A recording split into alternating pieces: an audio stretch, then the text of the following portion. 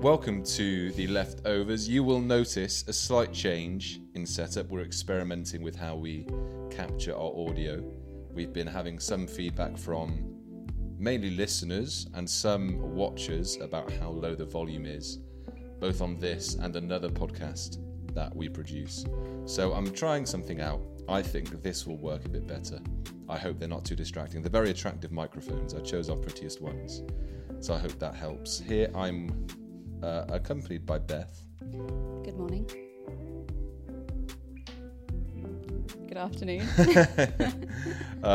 Yes, hello Beth. Thank you for jumping on. Last week I mentioned that we were doing these again because we've started a new sermon series. And it, obviously, as last week was the first week, that makes this week the second week. And so Beth was the preacher for yesterday, which is why she's with us today. Firstly, how are you? Good. Wind swept. It's very windy right now. Very windy today. You may hear it in while you're listening. That's how windy it is. We had, firstly, I have to apologise because we had some sermon recording issues yesterday. There were too many sermons on the memory card, and so it only captured about 16 minutes of Beth's sermon, and I think she was around 30. I was 30. Definitely longer than 16 minutes. So I won't put up half of her sermon. What I will do, however, is ask if she can give a brief summary, and I think she's going to spring a question on me as well. So we'll. That's why I've got my notes. We'll see how that goes. So Beth, can you give us a brief summary? You did the second part of chapter 1. Shall I read the section because it's very short, and I would like to remind our listeners that I did set homework. Yes. For this week, which was to memorise this passage of scripture. So let me just start by reading the section. This is Colossians chapter 1. We've been doing that ever since we started the series. We've been saying, we're in 1 Corinthians, 1 Colossians, Colossians 1. So if it happens during the we the do episodes, mean Colossians. We do mean Colossians. We'll say that now. It will be on screen. We mean Colossians. Sorry, Beth, go ahead. If we accidentally say 1 Corinthians, we mean Colossians. Yeah, no pressure to say Colossians. Colossians 1, verse 15 to 23. The Son is the image of the invisible God, the firstborn over all creation. For in him all things were created, things in heaven and on earth, visible and invisible, whether thrones or powers or rulers or authorities, all things have been created through him and for him.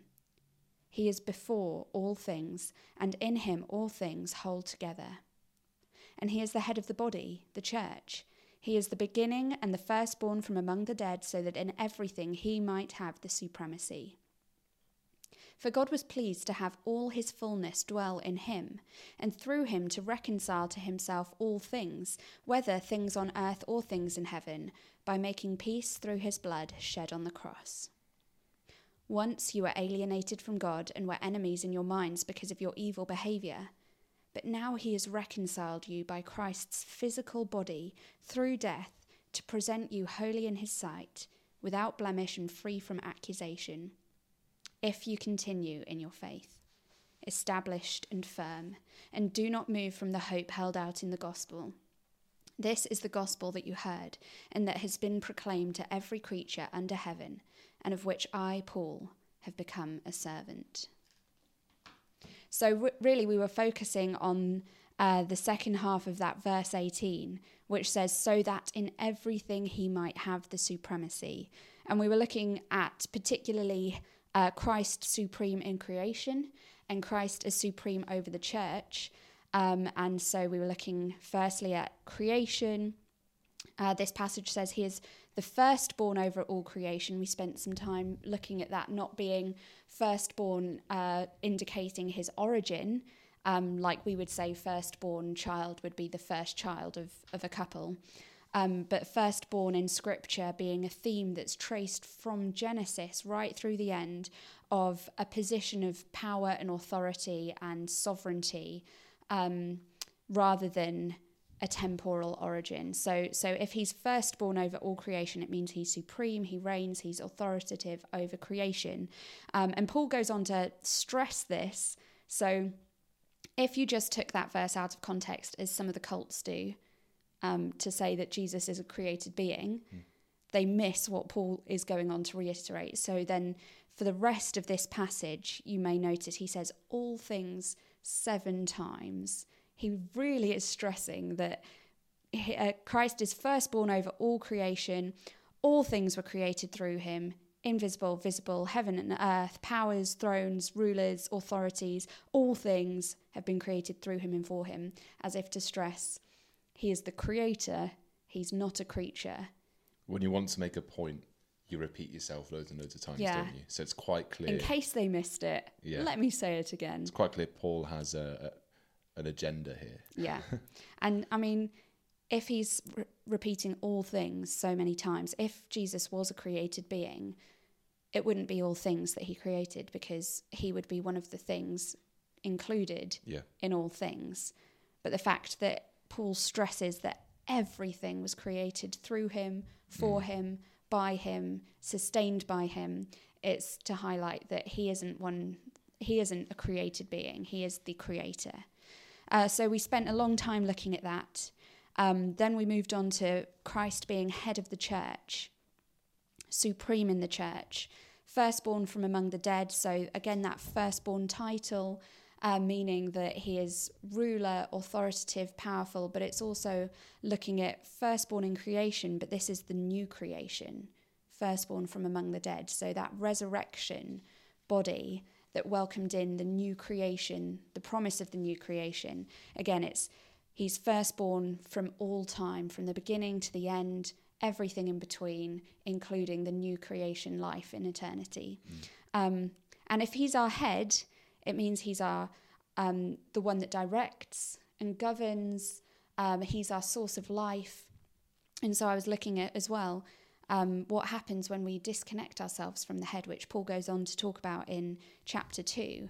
That the false teachers, the people who have taken their eyes off of Christ as head and followed other doctrines or gone their own way, they're disconnecting themselves from the head, which is dangerous, because if the body isn't connected to the head, you're dead.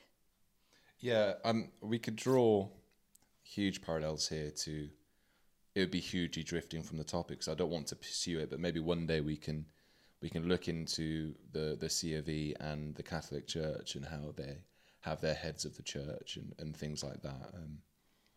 But we won't go into that now. I just wanted to say what struck me before maybe we get into what you couldn't do, what you couldn't say, is, I mean, it's a clearly obvious point, but one that we need to remind ourselves of, is that before Jesus, no one had seen God. Yeah. And this is a point you made beautifully. Even Moses asked to see, but had to hide in a rock cliff face. Yeah. Is that, yeah.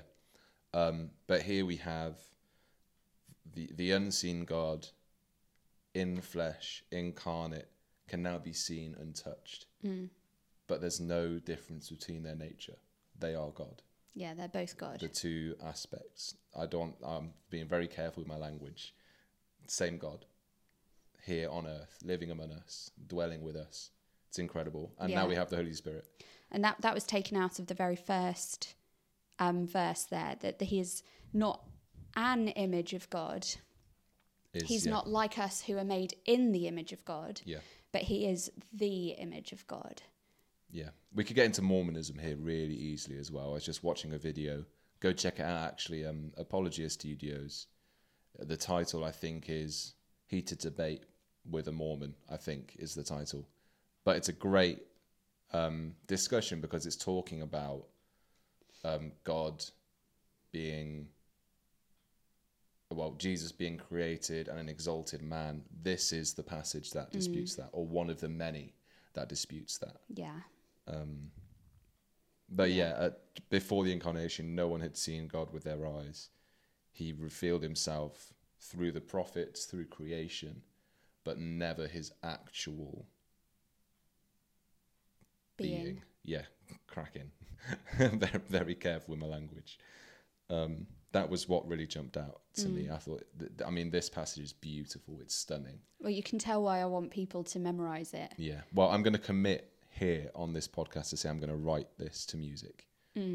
Maybe not in a week. That's what we spoke about as well, didn't we? That it was originally a hymn, and it would have been sung. And so you just think about all the glorious richness of this passage, that theology that the early church would have sung. So it would have really got into them deep, and they would have known this. They'd have been able to draw on this. And so it is something for us to think about in the songs that we sing. You know, what are we singing?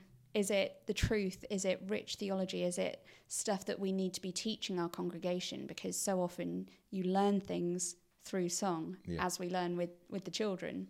Which is why we sing, well, we don't sing many songs that come from particular places. We won't get into that now. Maybe we will do. Yeah, I think that would be a good podcast episode. It would be. Why we don't sing Bethel and Hillsong. Elaborating why, showing clips of why we don't. I mean, here's a line, for example, you unravel me with a melody. What does that mean? To a new Christian, that's not a helpful sentence. Yeah, when we could be singing this passage. We can also say that with hymns as well, to be fair. Here I raise my Ebenezer. The average Joe isn't going to know what an Ebenezer is, except for Ebenezer Duck or Ebenezer Scrooge. Yeah, I did used to think it meant that you gave up your Ebenezer Scrooge-like miserly self and put it on the altar before God. Well, I mean, so that's what I used to sing, like, God, take my selfish, miserly take my love of inner money being. Away. That works. That's a good thing to do. Not quite sure that's what the hymn writer had in mind, though. No, not quite. Is there anything else you want to share from yesterday, or do you want to get into what you didn't have time for? Well, I think it was mainly just the point about Christ having the supremacy in everything, and whenever we focus on things in life or other teachings and doctrines, that what we're doing is we're removing our eyes and our focus from Christ. And effectively we're saying it's not Christ alone, but it's Christ plus, and that Christ isn't, even though we may not say this and confess it with our mouths, with our lives, we're saying that Christ isn't sufficient. And so even if you're, having a chat with someone and your first thing is to start gossiping, or your first thing is to start diving into this dark side web type thing, you're getting away from what our true focus should be, and just repeating that part in Scripture that says, out of the abundance of your heart, your mouth speaks, and really wanting this to be what's in the abundance of our heart. A sentence came to me as you were talking about that. It's in the world, not of the world. And I think the world can get caught up by so many stories, so many things that can distract us from the central point. And all we need is Christ for salvation, is the central point. That's all we need. Now we can get into the works and deeds and all that. Which is, I think, what we're going to be getting into now. Great, amazing. So this can be a segue. What an unplanned segue. So the Catholic Church would say, you need to do your deeds to be saved, alongside Christ's redemptive act at the cross. Whereas we would say, no, we are saved by the redemptive work of Christ at the cross, and our actions come from that. As a result. But are not a saving factor. Yeah. So take us to that. Well, I mean, this is kind of the last section that I didn't have time to get into. I spent so long in the first 5 verses. I did wonder when you were going to get on. Yeah. But here we are. Here we are. I saved it for this. So this comes in at verse 21. Once you were alienated from God and were enemies in your minds because of your evil behaviour, but now you have been reconciled by Christ's physical body through death, to present you holy in his sight, without blemish and free from accusation, if you continue in your faith, established and firm, and do not move from the hope held out in the gospel. This is the gospel that you heard, and that has been proclaimed to every creature under heaven, and of which I, Paul, have become a servant. So that really sums up kind of what you were talking about there, doesn't it? About the fact that we are saved by grace through faith. Yeah. That we were enemies of God, we were evil in behaviour, our minds were evil, but God, reconciled us. So it was nothing that we did. We weren't reconciled to God by ourselves, but God reconciled us to himself by Christ's physical body through death. Now, I know in this time, there was something called Gnosticism, which was named later on. So that doesn't matter. No. Things can happen and be named later. Like a baby can be born and then be given a name 3 days later. It doesn't mean that baby is a different Didn't baby. exist. Or that baby doesn't exist. Yeah. It was there.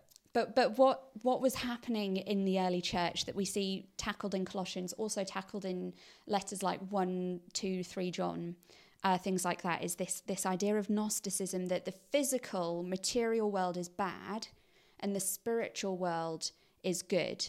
And so they were saying that Christ didn't physically die, but it's a spiritual truth by which our spiritual selves, our spirits are saved.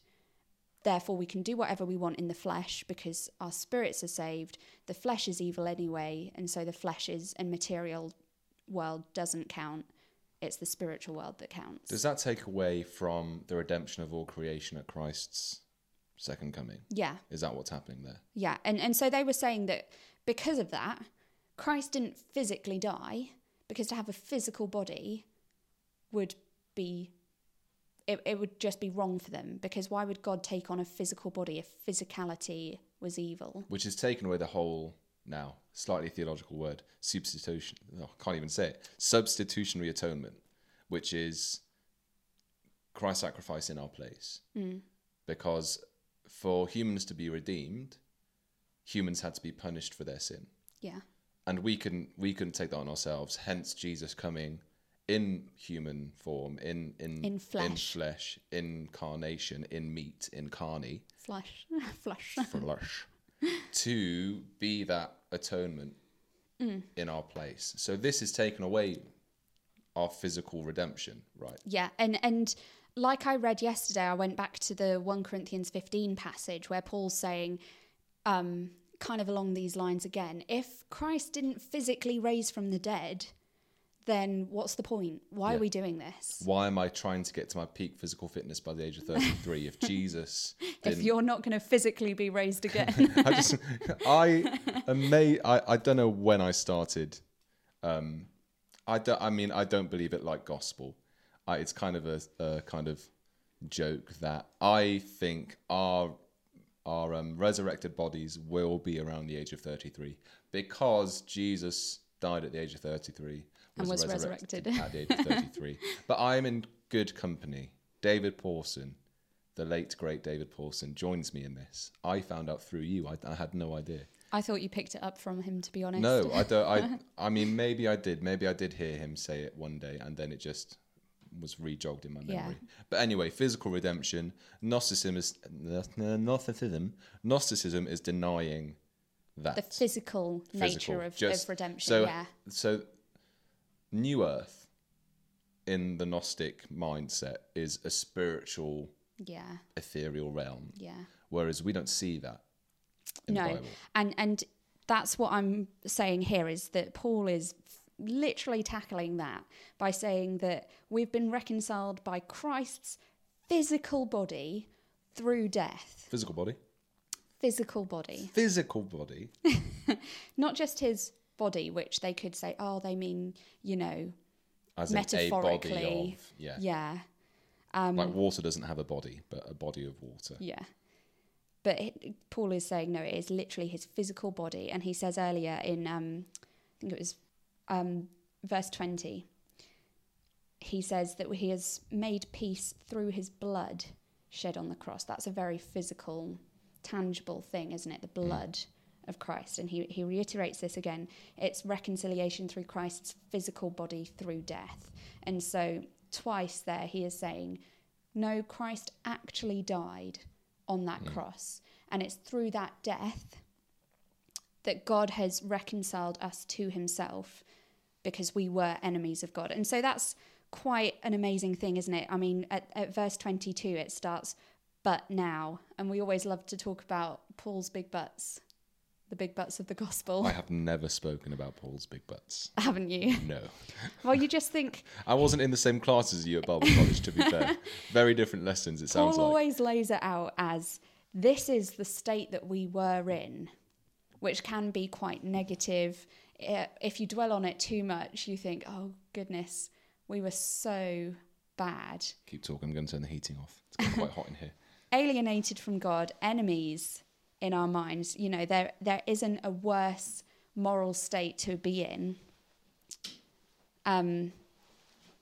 because of our evil behaviour.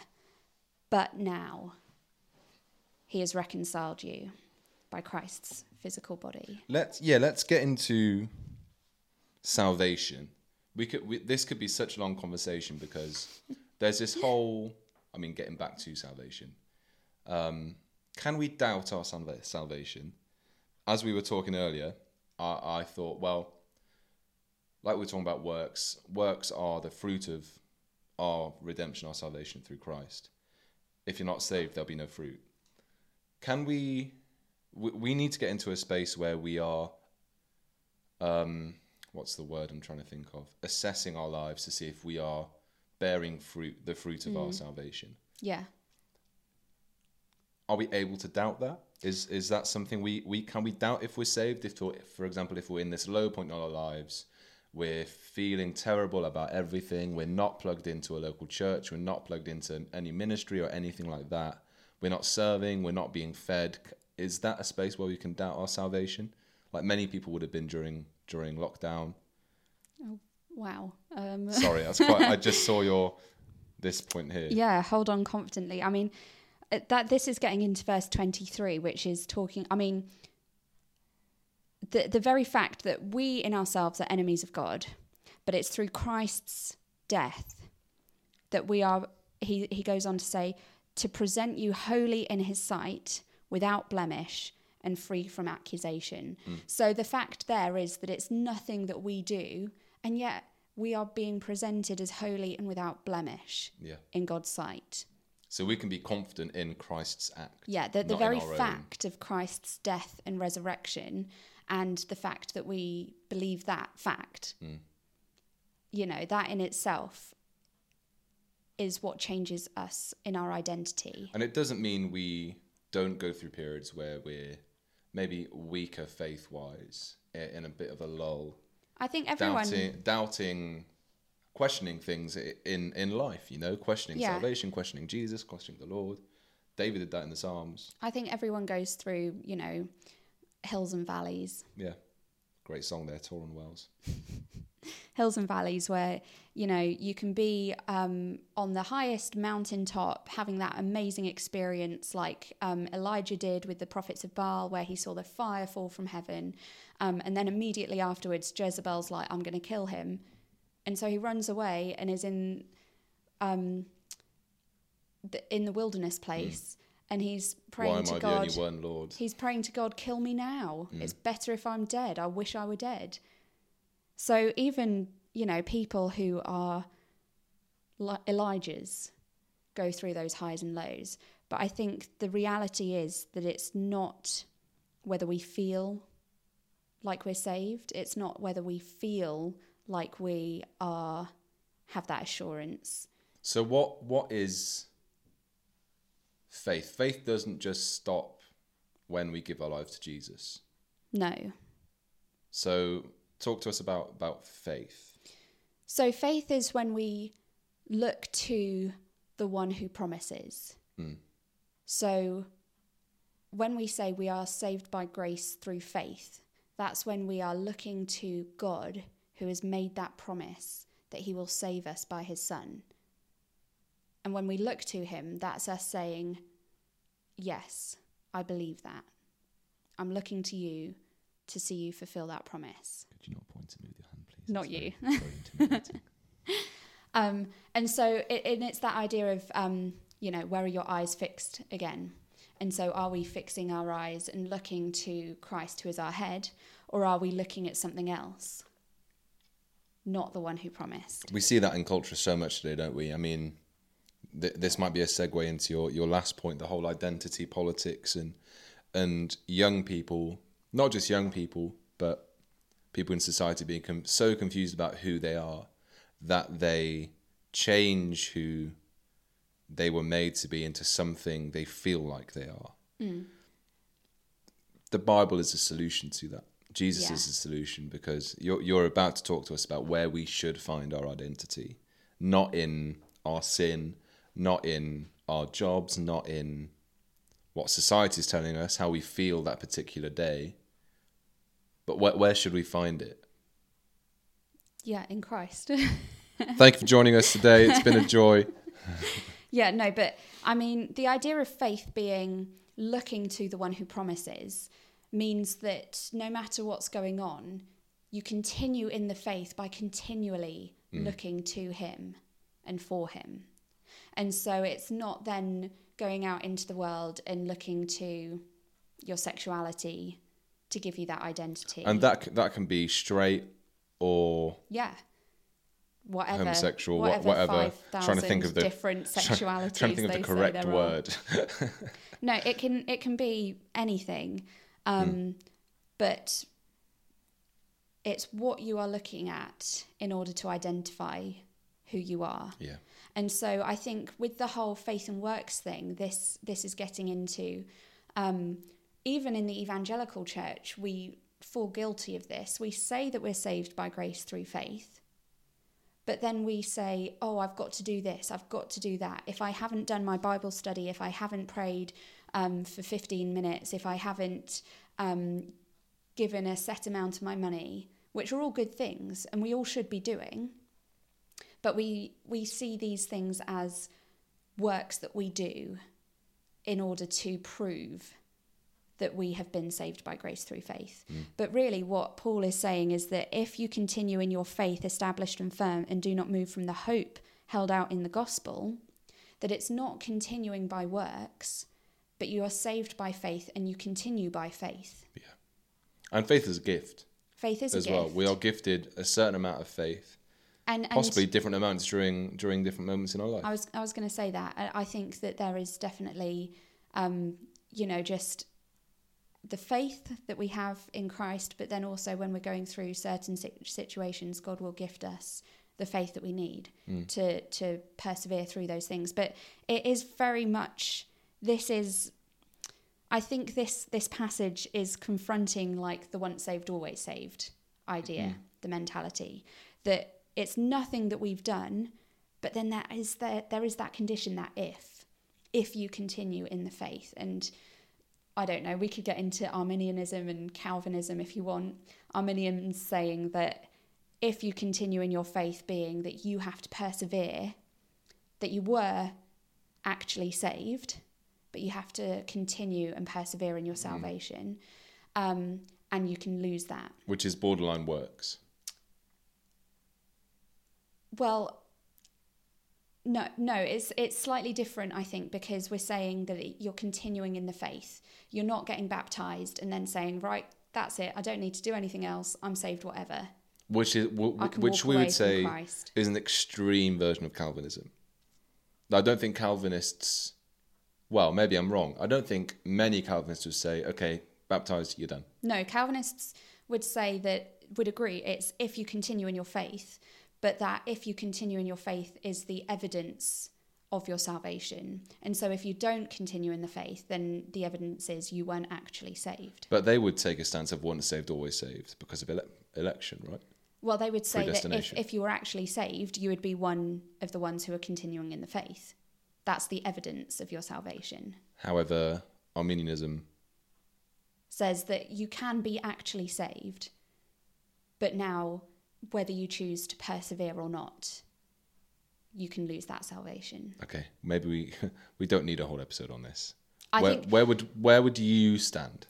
I don't know. It's because it's Calvin didn't write the Bible, right? No. Neither did the originator of Arminianism. I think, and so it's important not to rely just on what Calvin said, just on what the other person said. It's important like we've not been to saying. put yourself in these kind of groups because, like we've been saying, that can then become an identity thing that you're then looking to Calvin or James Arminius and saying, well, that's what I want to follow. No, the idea is that we're following Christ. Yeah. And that we're holding firm to that faith and looking to that one who promises. Whatever fringe things you have, it doesn't matter. Yeah. Jesus. But I think ultimately what Paul's getting at is persevering in the faith. That it's not a case of being baptized, confessing that you believe, and then not bothering. And we're getting back again to the Gnostic idea. Well, no, the Gnostic idea that the physical body doesn't matter. My spirit is saved. I can do what I want with my physical body. It doesn't matter. And Paul's saying, no, it's everything is so linked, intrinsically linked together, that Christ has saved the whole of us because the whole of him died and was resurrected. And so that has an outworking in the whole of us. It's not what we do means that we are then saved. But what it is because we have been saved, because we are united with Christ in his death and resurrection, it will have an outworking in the way that we live. And we have to keep holding on, looking to the one who saves and holding on to those promises, which, coming back to your questioning, doubting salvation, that's so important. We're looking to the one who promises and holding on to what he promises, even when we don't see it, even when we don't feel it, like in that song. Don't see it. I think if you are in that place while listening or watching this episode, give Colossians 1 a read and be encouraged of Christ's supremacy over all situations, whatever place you're in currently, whatever mental state, whatever physical state. I just want to read some of these other passages in Scripture that kind of back up what we're saying here about we're continuing in the faith. Yeah, continue in your faith, firm and established. And this is Habakkuk 2, verse 4. He says, "See, the enemy is puffed up, his desires are not upright, but the righteous person will live by his faithfulness." And so it's not about doing the works, but if we're living by faith, that will have a natural outworking. As James says, I will show you my faith by my works. And so if we're living by faithfulness, we will show there will be fruit. Yeah. And that doesn't always come out of effort. No. Does it? Because if you, for example, if you were married, for example, which we are, you are going to want to make your husband or wife happy. You're going to want to please them. And so the outworking of your love is going to be from that place of wanting to please your partner, your spouse, which is the same thing with salvation. We are saved. Yeah. We love the Lord. We praise him for what he's done. And we want to please him because of what he's done for us. And I mean, taking your illustration slightly further as well, if you're married and you love the other person, you're spending time with them, they start to rub off on you. It's true. You find yourself doing the things that the other person does. And so likewise with salvation, because we love God and we're thankful for what he's done and we're spending time with him, his characteristics will start to rub off on us. And what he does, we will start to do as we start to imitate the people that we love and we spend time with. Read to us this passage. Yeah, this is Romans chapter 1, verse 17, which is kind of quoting Habakkuk. "For in the gospel the righteousness of God is revealed, a righteousness that is by faith from first to last, just as it is written, the righteous will live by faith." So it's faith from first to last. Everything. We don't get in by faith and then continue by doing good works. We get in by faith and we continue by faith. If you continue in your faith, firm and established, and don't move from the hope held out in the gospel, that expectation that we will see the reality of what is promised in the gospel, those are the things that we have to continue in and persevere, and it will have outworking in our lives, but it's those things that we have to hold on to. Amazing. I think that's a beautiful place to end this episode. If you have questions, remarks, anything to add, or if you have any challenges even, do drop us a comment. Again, if you're not already, subscribe, like our video, hit the bell if you want to be updated about when we release videos. During this series, it'll be every week. So do stay up to date with that. Again, apologies about the sermon not being on the website this week, but we hope that this has been productive and useful for you. You're on the cusp. Yeah, of saying, don't forget to memorize this. Yes, memorize this. Whatever way you do it, whether you want to put it into poetry or something, or write a song, or even do a rap. I doubt anyone would do a rap in our congregation. You might. You wear a cap. I sound so white. I doubt anyone will do a rap. I wear a hat, yes. Oh, at university one time, the choir leader, you know the story. We were putting on was it Christmas concert? Yeah. We put on a Christmas concert for family members, and they needed a rapper for one of their songs, and I was asked to do it because I wore my cap backwards. I refused because I have no rapper bone in my body whatsoever. No. A little fun story for you to end. Thank you once again for joining us. Like I've said, like, subscribe, do all that fancy stuff that obviously changes the whole channel, clearly. Well, it just means that more people can hear this. Yes, share it with your friends as well, because we really believe this is an encouraging message that the church needs to hear and stand to. Thank you for joining us for the third time. We'll see you soon, being next week. Bye-bye. Bye-bye now. Bye-bye.